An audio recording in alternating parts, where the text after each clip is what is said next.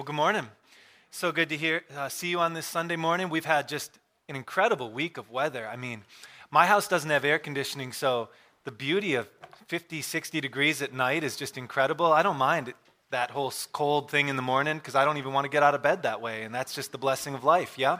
So I hope you've had a good week and you're enjoying your summer so far. We're in the midst of a series on worship. And because I'm not really creative at titling my sermons, it's just called Worship. That's the series title. And so last week, I want to catch you up, and then we're in week 2, and I'll just hit right into where we're going to go. Last week, we looked at the very idea of what worship is. And we looked at Isaiah chapter 6, which is this vision in which God calls Isaiah to follow him and to serve him. But the vision is a vision of Isaiah seeing this throne room, and he sees a king, the Lord Almighty, and around him are seraphim, angels, and they have 6 wings, and they're described, and they feel real otherworldly when you read the text. And the angels are crying out, "Holy, holy, holy is the Lord God Almighty, and the whole earth is full of his glory." As we looked at Isaiah chapter 6, we saw that worship is real simple. Worship is responding to the revelation of God, that God makes himself known to us, and worship is how we respond to what we know about him. In Isaiah chapter 6, it really summarizes very well what the content of our worship is. We worship God, and we worship him specifically because he is holy and he is glorious. Holy is just a word that means unique.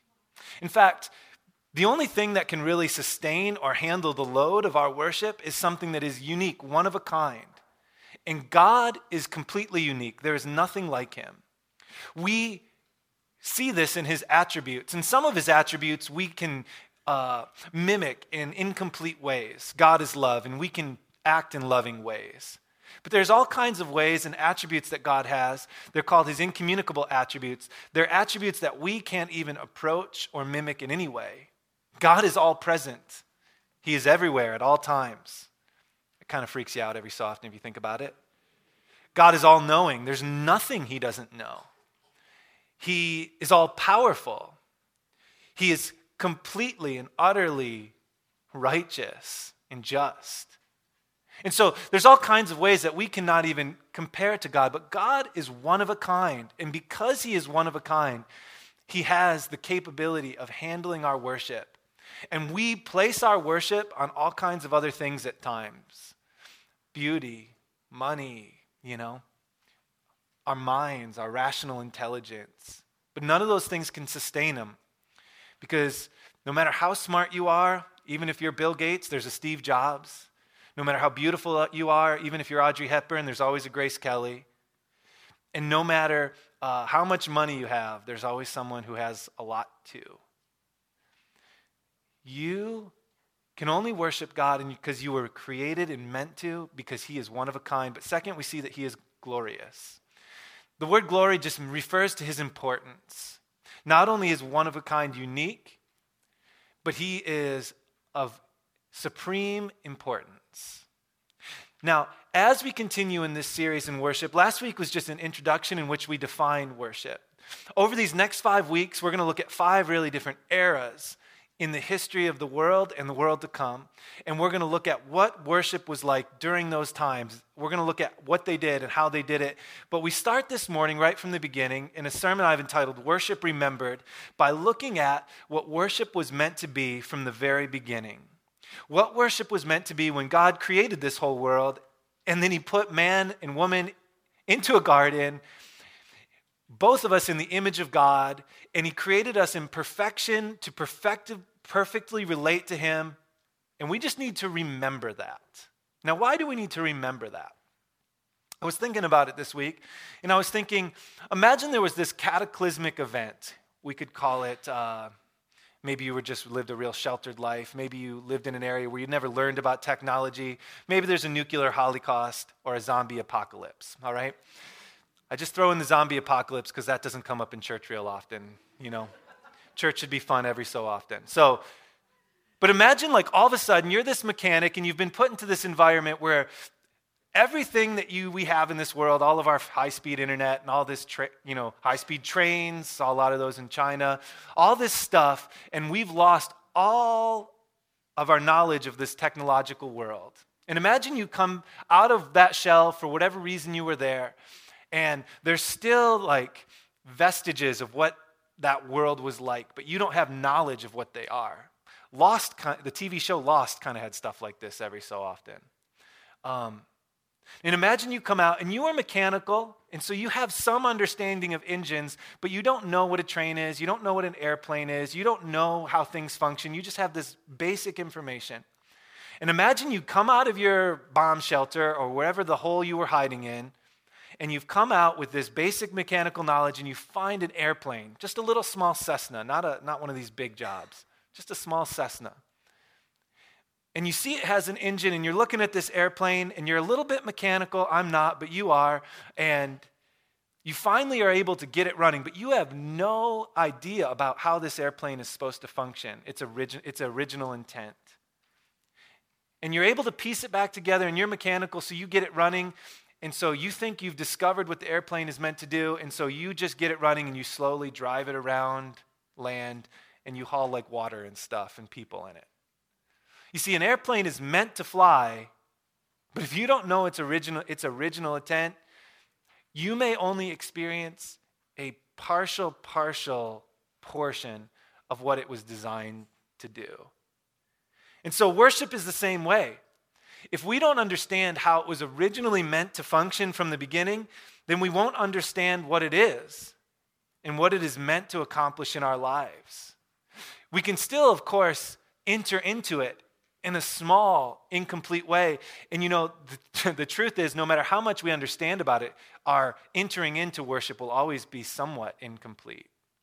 Because no matter how much God has revealed himself to us in his word, he hasn't revealed everything there is to know about himself in his word.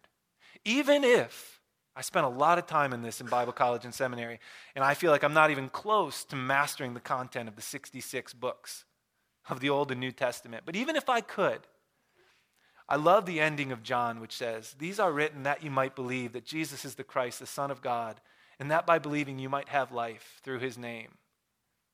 But if I were to write down everything that Christ did and said, the world could not contain the books that would be written. And so this doesn't tell us everything there is to know about God, but the greater our understanding we get of what worship was meant to be from the beginning, the closer we will understand how we are to enter into worship now, thousands and however many years after God created the world and all that is in it.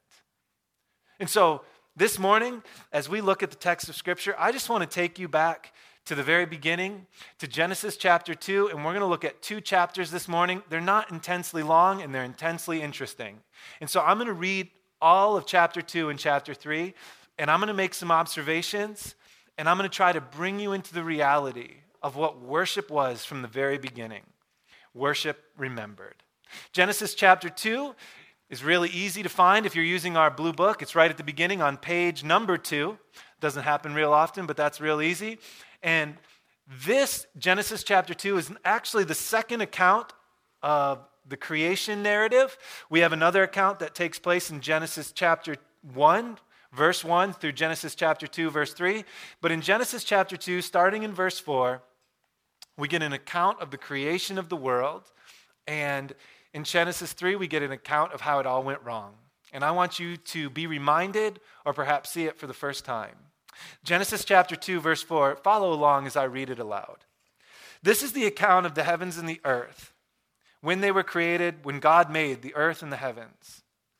Now, no shrub had yet appeared on the earth, and no plant had yet sprung up, for the Lord God had not sent rain on the earth, and there was no one to work the ground.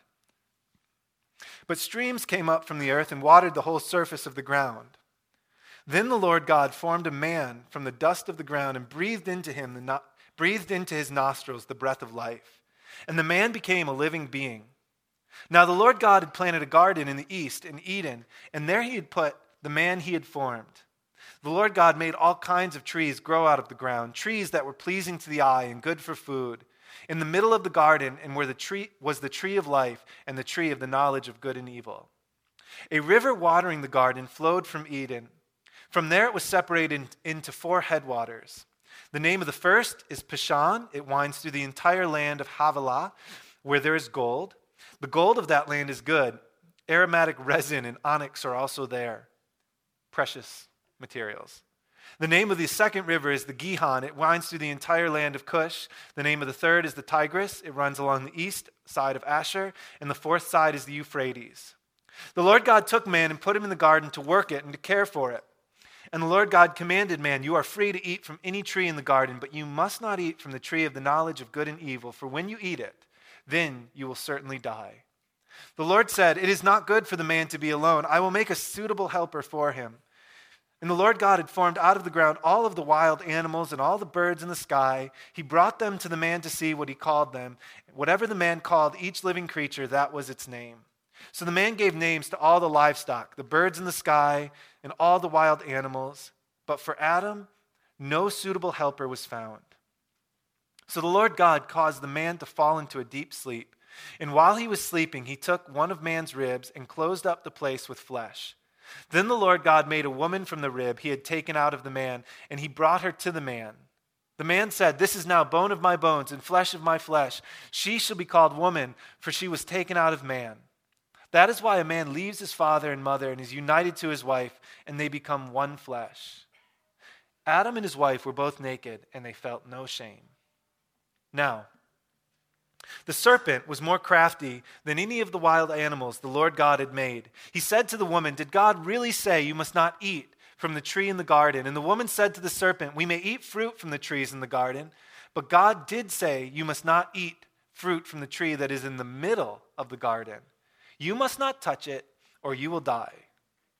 "You will certainly not die," the serpent said to the woman, "for God knows that when you eat from it, your eyes will be opened, and you will be like God, knowing good and evil." When the woman saw that the fruit of the tree was good for food and pleasing to the eye, and also desirable for gaining wisdom, she took some and she ate. She also gave some to her husband who was with her, and he ate it. And the eyes of them both were opened, and they realized they were naked. So they sewed fig leaves together and made coverings for themselves. Then the man and his wife heard the sound of the Lord God as he was walking in the garden in the cool of the day, and they hid from the Lord God among the trees of the garden. But the Lord God called to the man, "Where are you?" He answered, "I heard you in the garden, and I was afraid because I was naked, so I hid." And he said, "Who told you that you were naked? Have you eaten from the tree that I commanded you not to eat from?" The man said, "The woman put you here with me. She gave me some fruit from the tree, and I ate it." Then the Lord God said to the woman, "What is this you have done?" The woman said, "The serpent deceived me, and I ate." So the Lord God said to the serpent, "Because you have done this, cursed are you above all livestock and all wild animals. You will crawl on your belly, you will eat dust all the days of your life, and I will put enmity between you and the woman, and between your offspring and hers. He will crush your head, and you will strike his heel." To the woman he said, "I will make your pains in childbearing very severe. With painful labor you will give birth to children, and your desire will be your husband, and he will rule over you." To Adam he said, "Because you listened to your wife and ate fruit from the tree about which I commanded you, you must not eat from it. Cursed is the ground because of you. Through painful toil you will eat food from it all the days of your life. It will produce thorns and thistles, and you will eat the plants of the field. By the sweat of your brow you will eat your food until you return to the ground, since from it you were taken, for dust you are, and to dust you will return." Adam named his wife Eve because she would become the mother of all living. Then the Lord God made garments of skin for Adam and his wife, and he clothed them. And the Lord God said, "The man has now become like one of us, knowing good and evil. He must not be allowed to reach out his hand and take from the tree of life and eat and live forever." So the Lord God banished him from the Garden of Eden to work the ground from which he had taken. After he drove the man out, he placed on the east side of the Garden of Eden cherubim and a flaming sword flashing back and forth to guard the way to the tree of life. I took a lot of time to read that, and I did that for a couple of reasons. A lot of debate surrounds these little passages, and it seems like these have become, like points of controversy between the church and our culture. specifically surrounding the historical nature of these accounts in light of recent scientific discoveries. And so the question comes up, should these accounts be read as recording history or not? This morning, I'm just going to acknowledge that that's a debate, and I'm going to skip the whole thing. I'm not even going to address that. Because the focus of what we can agree on is that these accounts are extremely symbolic. Now, something can be both literal and symbolic, historically true and symbolic. And if that's the case, that's the case. The question is not, are these historical or are they not? The question really revolves around, what is this text actually trying to say? Some people seem to pose that a high view of Scripture would demand that we read these accounts as literally and historically true. That is a challenge for a number of reasons, but that is not actually the question. A high view of Scripture is not imposing what we think it says on Scripture and saying it has to say this to have a high view. The high view of Scripture is reading the text for whatever it intends to say and seeing in it what it means, which is intensely, intensely difficult.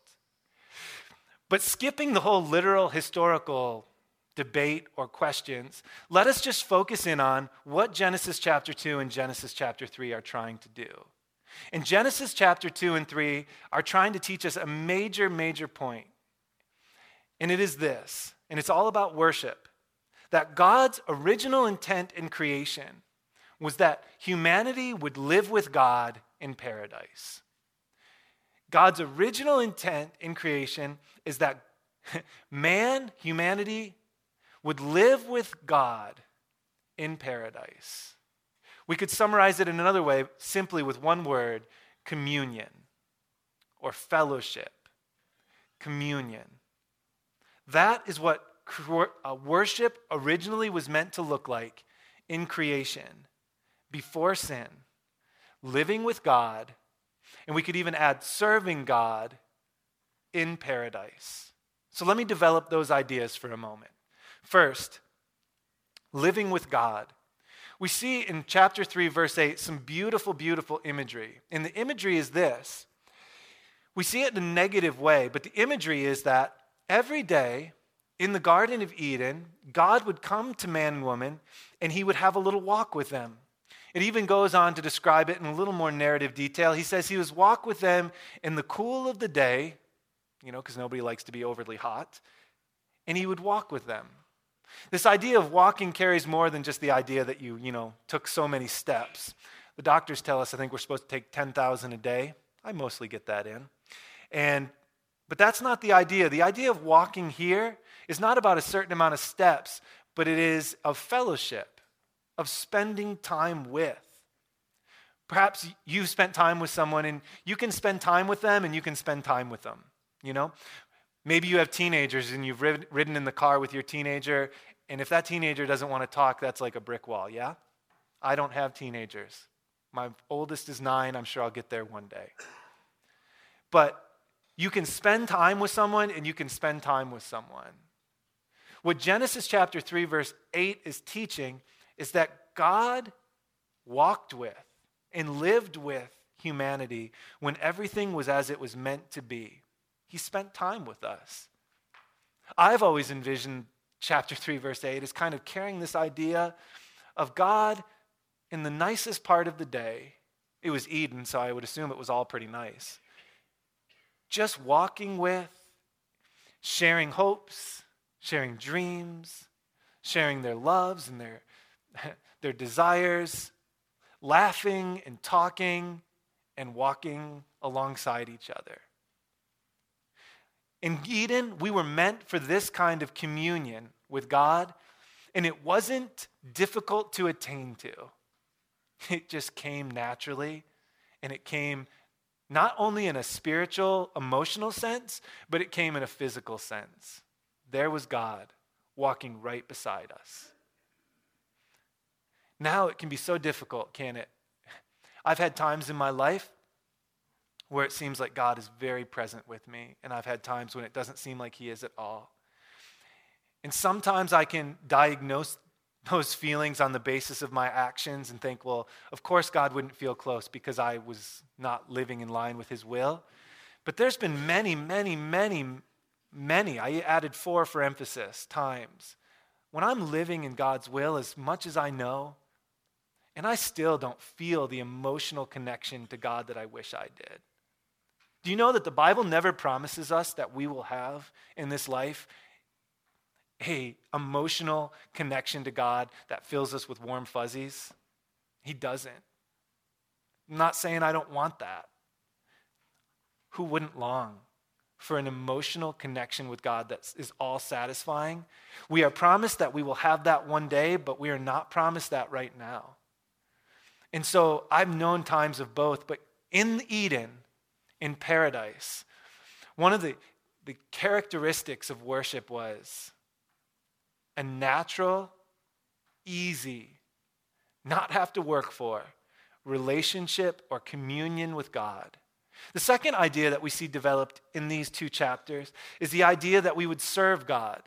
Now, this takes a little development because serving God, we generally think of like we're going to work for him. And we see this developed in chapter 2, verse 15, where God says he put man in the garden to cultivate it and to work it. But we know a couple things about this. This serving of God has something to do with the ability for us to feel emotional satisfaction and purpose in our lives. It didn't have to do with intense and hard labor. In fact, we know that's not the case because if we look at chapter 3, verse 17 and following, we notice that one of the results of the fall after sin is that our work would be laborious and unsatisfying at times. Have you ever worked in a job where you feel like, man, I'm doing it, but man, I wish I found this a little more satisfying. My kids got to eat, and I got to pay my rent or my mortgage, but I wish I felt a little more fulfilled. I can't take the time to develop this idea completely, but I'll just leave it at this. Many scholars believe that this idea of serving God in Eden had less to do with simple serving than it had to do with resting and satisfaction in knowing that you are doing God's will. This idea of rest, of enjoying and caring, but not in a way that is laborious and unsatisfying, but in a way that is fulfilling, satisfying, and restful. The third idea that we see developed in Genesis 2 and 3 about God's original intent for worship in creation was that the environment for this worship would take place in paradise. The name for it here is the Garden of Eden. God had created an entire world, but in the center of the world, he created a garden that he planted, and we're told that he placed man within that garden, the Garden of Eden. Now, what was Eden like? Whether it's symbolic or literal or both, doesn't matter, but the text describes Eden, and it describes it in a number of ways. First, Eden was a place that was full of rivers. Right? It says it in chapter 2, verse 10 through 14. It describes at length these 4 rivers. Pishon, what are they? Pishon, Gihon, Tigris, and the Euphrates. These rivers flowed out of Eden and gave prosperity and fertility to the entire region. But they sourced in Eden. The symbolism here is of fertility. The second thing we see developed in paradise is in chapter 2, 11 and 12, and it is the idea of great riches. You see the languages of gold that flows through the land and onyx and an aromatic resin. We don't know too much what that means, but Ezekiel chapter 28, verses 13 describes Eden again in the riches that were there, by describing their precious stones. And you can look it up. I think there's 6 or 7 precious stones like jasper and emerald and ruby. And they flowed throughout the entire land. And the symbolism is this idea that in Eden, in paradise, it was a land full of prosperity and riches. The third idea that's developed under paradise is trees. The whole area was full of trees. Trees of every kind. I have no idea what kinds they were. But trees of every kind. And there were trees that were just simply good to look at, and there were trees that bared fruit that were fantastic to eat. I love both of those kinds of trees. We have a tree in our backyard, a dogwood tree, and for about a week or two, I think it's around mid to late April, it is stunning. Eden would have been filled with these kinds of trees. I remember when I was in Texas, I love those. I think they're called crepe myrtles. I love those trees. They're just beautiful, but it was also filled with trees that you could eat the fruit, you know? And I would guess they were like Georgia peaches. That to me is the highlight of any tree fruit, a Georgia peach. I would move to Georgia practically just to eat the peaches. But I'm here for the long haul, you see. But in the center of the garden, there were two additional trees that are specifically named the tree of life. And apparently we find out the tree of life existed because if you ate of it, you would never die. And there was the tree of the knowledge of good and evil. The one thing in the entire garden that God said, that's off limits. One of my favorite preachers, Andy Stanley, always says, when God had everything exactly the way he wanted it, there was only one rule. Don't eat from the tree of the knowledge of good and evil. But Eden gets other descriptions, doesn't it? It was full of animals. In fact, it was full of animals that Adam named even before God had taken and created his helper, his corresponding partner, Eve, woman. We see that Eden had a helper. In Eden, we were not meant to be alone. We had a corresponding helper, a partner, a husband and a wife. And so Adam lived in Eden with his wife, and he was intensely and completely satisfied with her. And we get what is in the Bible, the very first poem, right? Chapter 2, verse 23, this is now bone of my bones and flesh of my flesh. She shall be called woman, for she was taken out of man. We see in this the joy that Adam has in his helper, in his partner, Eve. And we see in Eden, there was almost complete and utter freedom. Adam and Eve were free to do anything they wanted. There was only one rule: don't eat from the tree of the knowledge of good and evil. When God had everything exactly as he wanted it, there was perfect communion, living with God in a physical and spiritual sense in absolute paradise. But everything went wrong. And of course, we read about that. And so, as Milton kind of describes, he titles his book, Paradise Lost. Paradise was lost. And it was lost due to mankind's willful rebellion, their choice. Because in the Garden of Eden, in paradise, God created humanity to be free. And through the temptation, and I do not have time to develop all the snake symbolism, but in paradise, the serpent comes and tempts Adam and Eve, distorting the words of God, and Eve and Adam choose to rebel against God. And at this time, at this rebellion, the communion with God is what is lost. Yes, Eden, because we see in chapter 3 in verses 21 through 24 that God takes away their leafy garments. He gives them garments of animal skins, representing the death that sin brought about. And he kicks them out of Eden, and he places two cherubim, or angels, to guard the entrance to the Garden of Eden so that they would not be able to eat from the tree of life. And we also get this weird language in verse 24 that there was a flaming sword that flashed back and forth across the entrance, kicking them out of the Garden of Eden. But the real loss and the real story of Genesis chapter 2 and 3 is not that they lost the ability to eat the great peaches from the fruit or the ability to see the beautiful dogwoods. The real loss was the loss of natural, immediate access to the fellowship with God himself, which is what worship is by definition. But paradise was lost as a result of rebellion. Now, ever since that time, God has been on the move, seeking to restore what was lost, paradise. And God's intent, ever since we have rebelled, has been to restore paradise where we can return to living with God, to the communion with God that has been lost. And this morning, I'm going to take you and I'm going to try to help establish and show you how through three periods, God is trying to restore that, and he ultimately will. I'm going to take the period immediately after when God helps them to build a temple, and then I'm going to take the period and I'm going to compare that against the period that is to come, the new heavens and new earth, and then I'm going to show us how Christ bridges that gap in the here and the now. But what you may not be aware of is that ever since man has been kicked out of Eden, the pattern for worship has followed of God trying to restore paradise so that we can live with God again forever.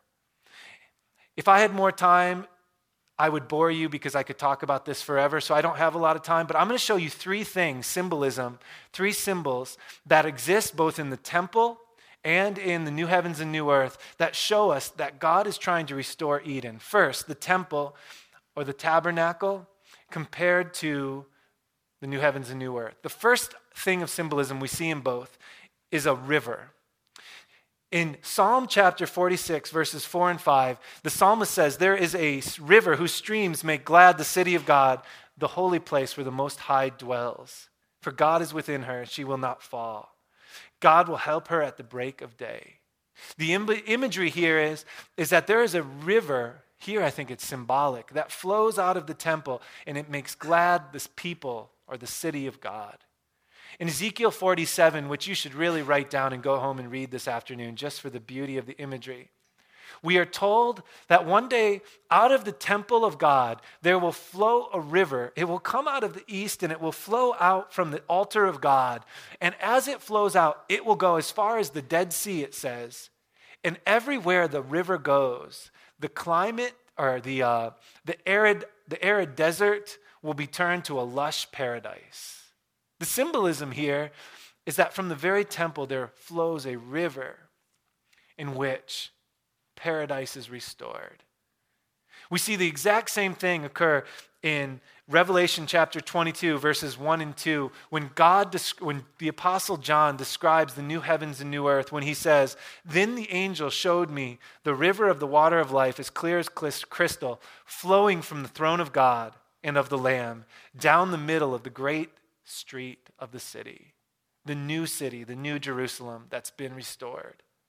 The second symbolism that we see from the Garden of Eden that is reconstructed for us in the temple is the idea of riches.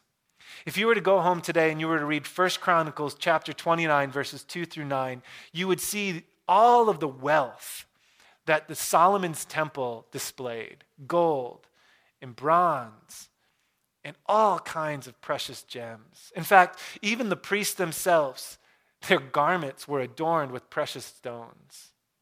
The idea here is this recreating of the riches of Eden, of paradise. And we see the same thing exist in the new heavens and the new earth. When in Revelation 21, 10 through 21, the Apostle John goes at great lengths to describe what that new city will look like. And perhaps you remember the streets of gold.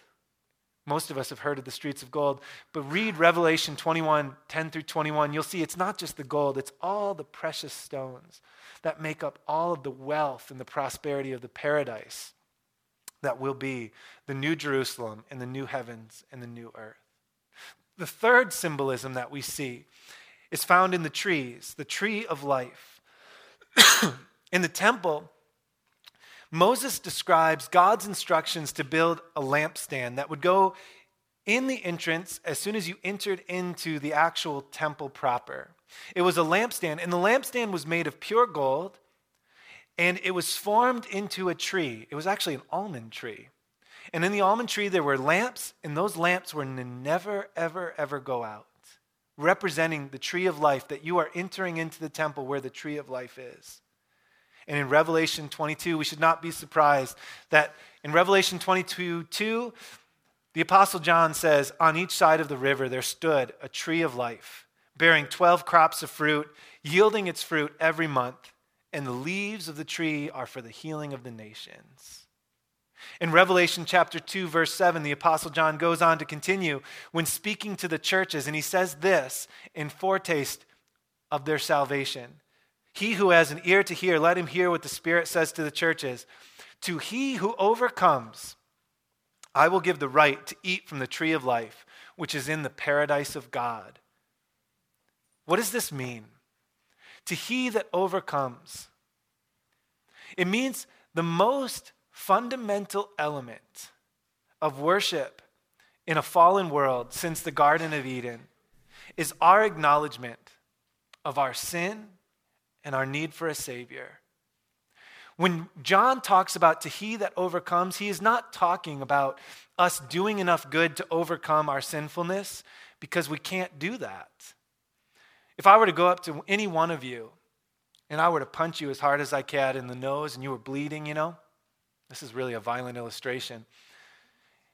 You could punch me right back in the nose, and that might be your first reaction, wouldn't it? If I punch you really hard, you might think, I'm gonna do the same thing back. And you could punch me back really hard, and my nose could start to bleed. But you know what I've noticed about noses? If you punch me hard after I've punched you hard, the blood flowing down my nose does not heal yours. You still are bleeding. To he who overcomes means we need an overcomer to fix what's wrong with us. And we cannot fix what's wrong with us except apart from the work of what Jesus has done on our behalf. When we sin, what we are really doing is we are forfeiting access to the living God until that sin was dealt with, but we don't have the ability to deal with it on our own.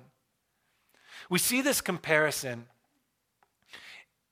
in Genesis chapter 3, verses 22 and following, and what we already referenced, when God, after the sin of Adam and Eve, kicked them out of paradise and placed the angels with this weird, hovering, flaming sword, guarding the way back in to immediate and full physical presence of God, the full physical, immediate presence of God. But something beautiful and amazing happens. And it's one last comparison I have for you. In 1 Kings chapter 6, we read of Solomon's temple that when he built it to specifications, and it had this outer court, then it had the inner building, and within the inner building there was the outer part, the outer room, and there was an inner room called the Holy of Holies. And in the Holy of Holies sat an ark. And in the ark was said to rest the very presence of God.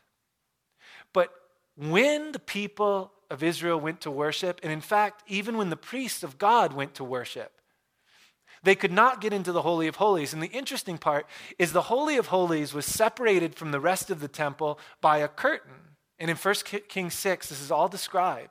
And on the curtain, wouldn't you have it, what was embroidered in gold thread were two massive cherubim. I think they were like 10 feet tall, angels. And these angels, embroidered in gold on this curtain, separated the outer temple, the precincts of the outer temple, from the inner temple on the inside, the Holy of Holies, where the very presence of God was. And you know what? Even the priest, high priest, could only get into the Holy of Holies once a year, and only on the Day of Atonement, which was a special Israelite holiday in which they celebrated their sins being covered. But even when the priest entered, you know what he would have saw? He would have saw the ark. And on the ark, you know what guarded the ark? Were two cherubim, angels, that guarded the presence of God. And on the night when Jesus died, the text tells us in Matthew chapter 27, verse 51, at the very moment that Jesus gave up his spirit, we are told that that curtain with those cherubim was rent from top to bottom. And the symbolism is clear that Jesus has now made a way for us to have immediate access to the presence of God. And right here and right now, we have that. We look forward to a day in which the immediate access to the presence of God will not only be immediate, but it will be physical. Right now it is immediate and it is spiritual through the Spirit of God and his empowerment. But one day when Christ returns, it will be immediate and it will be physical and it will be perfect and it will be forever. I want to read to you, and I want you to turn with me to see the symbolism of what Paul says in 2 Corinthians chapter 5, verses 17 through 21. And the reason I bring you here is because Paul puts the relationship that we have with God through Jesus Christ in the language of new creation. Let me read it to you. 2 Corinthians chapter 5, verses 17 through 21. It's on page 938 if you're using our blue Bible. Therefore, if anyone is in Christ, the new creation has come. The old is gone, the new is here. All this is from God, who reconciled us to himself through Christ and gave us the ministry of reconciliation. The word reconciliation, I'll pause for just a second, means nothing more than breaking down a wall. That's the imagery of reconciliation. You've got a wall, and you've got a person on each side, and reconciliation just means we tear down that wall so we can have fellowship. What Paul is saying in 2 Corinthians 5:18 is that Christ's work on the cross has torn down that wall, making it possible for us and God to be in relationship. That God was reconciling the world to himself in Christ, not counting people's sins against them. And he committed to us the message of reconciliation. For we therefore are Christ's ambassadors, as though God were making his appeal through us. We implore you on Christ's behalf, be reconciled to God. God made him who had no sin to be sin for us, so that in him we might become the righteousness of God. At creation, before the fall, humanity had full and immediate access to God physically. After the fall, God intervened immediately, and he set to work. N.T. Wright refers to it as God's great rescue mission, making it possible for us to be renewed and re-enter into a relationship with God. But after the fall, before Christ, we had a mediated and incomplete access to God. But when Christ returns, everything will be set right. But until that time, right here and right now, through the ministry of what Jesus has done for us on the cross for our sins, we have immediate access to God through the power of the Holy Spirit, who resides somehow in us, guaranteeing to us that one day Christ will return and all things will be made new and all things will be made right. You know, in the same way that an airplane has always been about flying, worship has always been about experiencing the presence of God. And so this morning, as we close on this beautiful morning, I want you to think about every time throughout your week and every Sunday when and if you enter into church. Worship is not about whether you like the songs or like the sermon. That helps. Worship has always been and always will be about focusing our minds on the very presence of God. And sometimes our hearts, as we receive and as we worship, can stunt that process. Sometimes the people leading in worship wish they did it better, or sometimes are corrupt.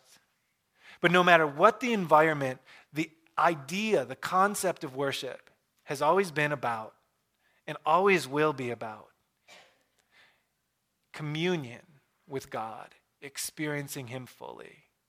And whereas the beginning we did it fully and naturally, it does not come natural anymore. But as a result of the work of Christ, we can enter into immediate presence with him once more. And we are guaranteed that we will one day, if we place our faith in the free gift of salvation that Christ offers us, we'll have access immediately to the full physical presence of God in paradise. And so allow that to fill and satisfy your hearts this Sunday morning and this week. Let me pray for you. Father, I'm so grateful for the work that you've done on my behalf and on the behalf of every person in the world to bring them back into relationship with yourself through your Son, Jesus Christ. I pray that the Spirit of God might work on our hearts to see the beauty of Jesus, to understand him, and to follow him in obedience so that we might enjoy your presence. It's in Christ's name we pray. Amen.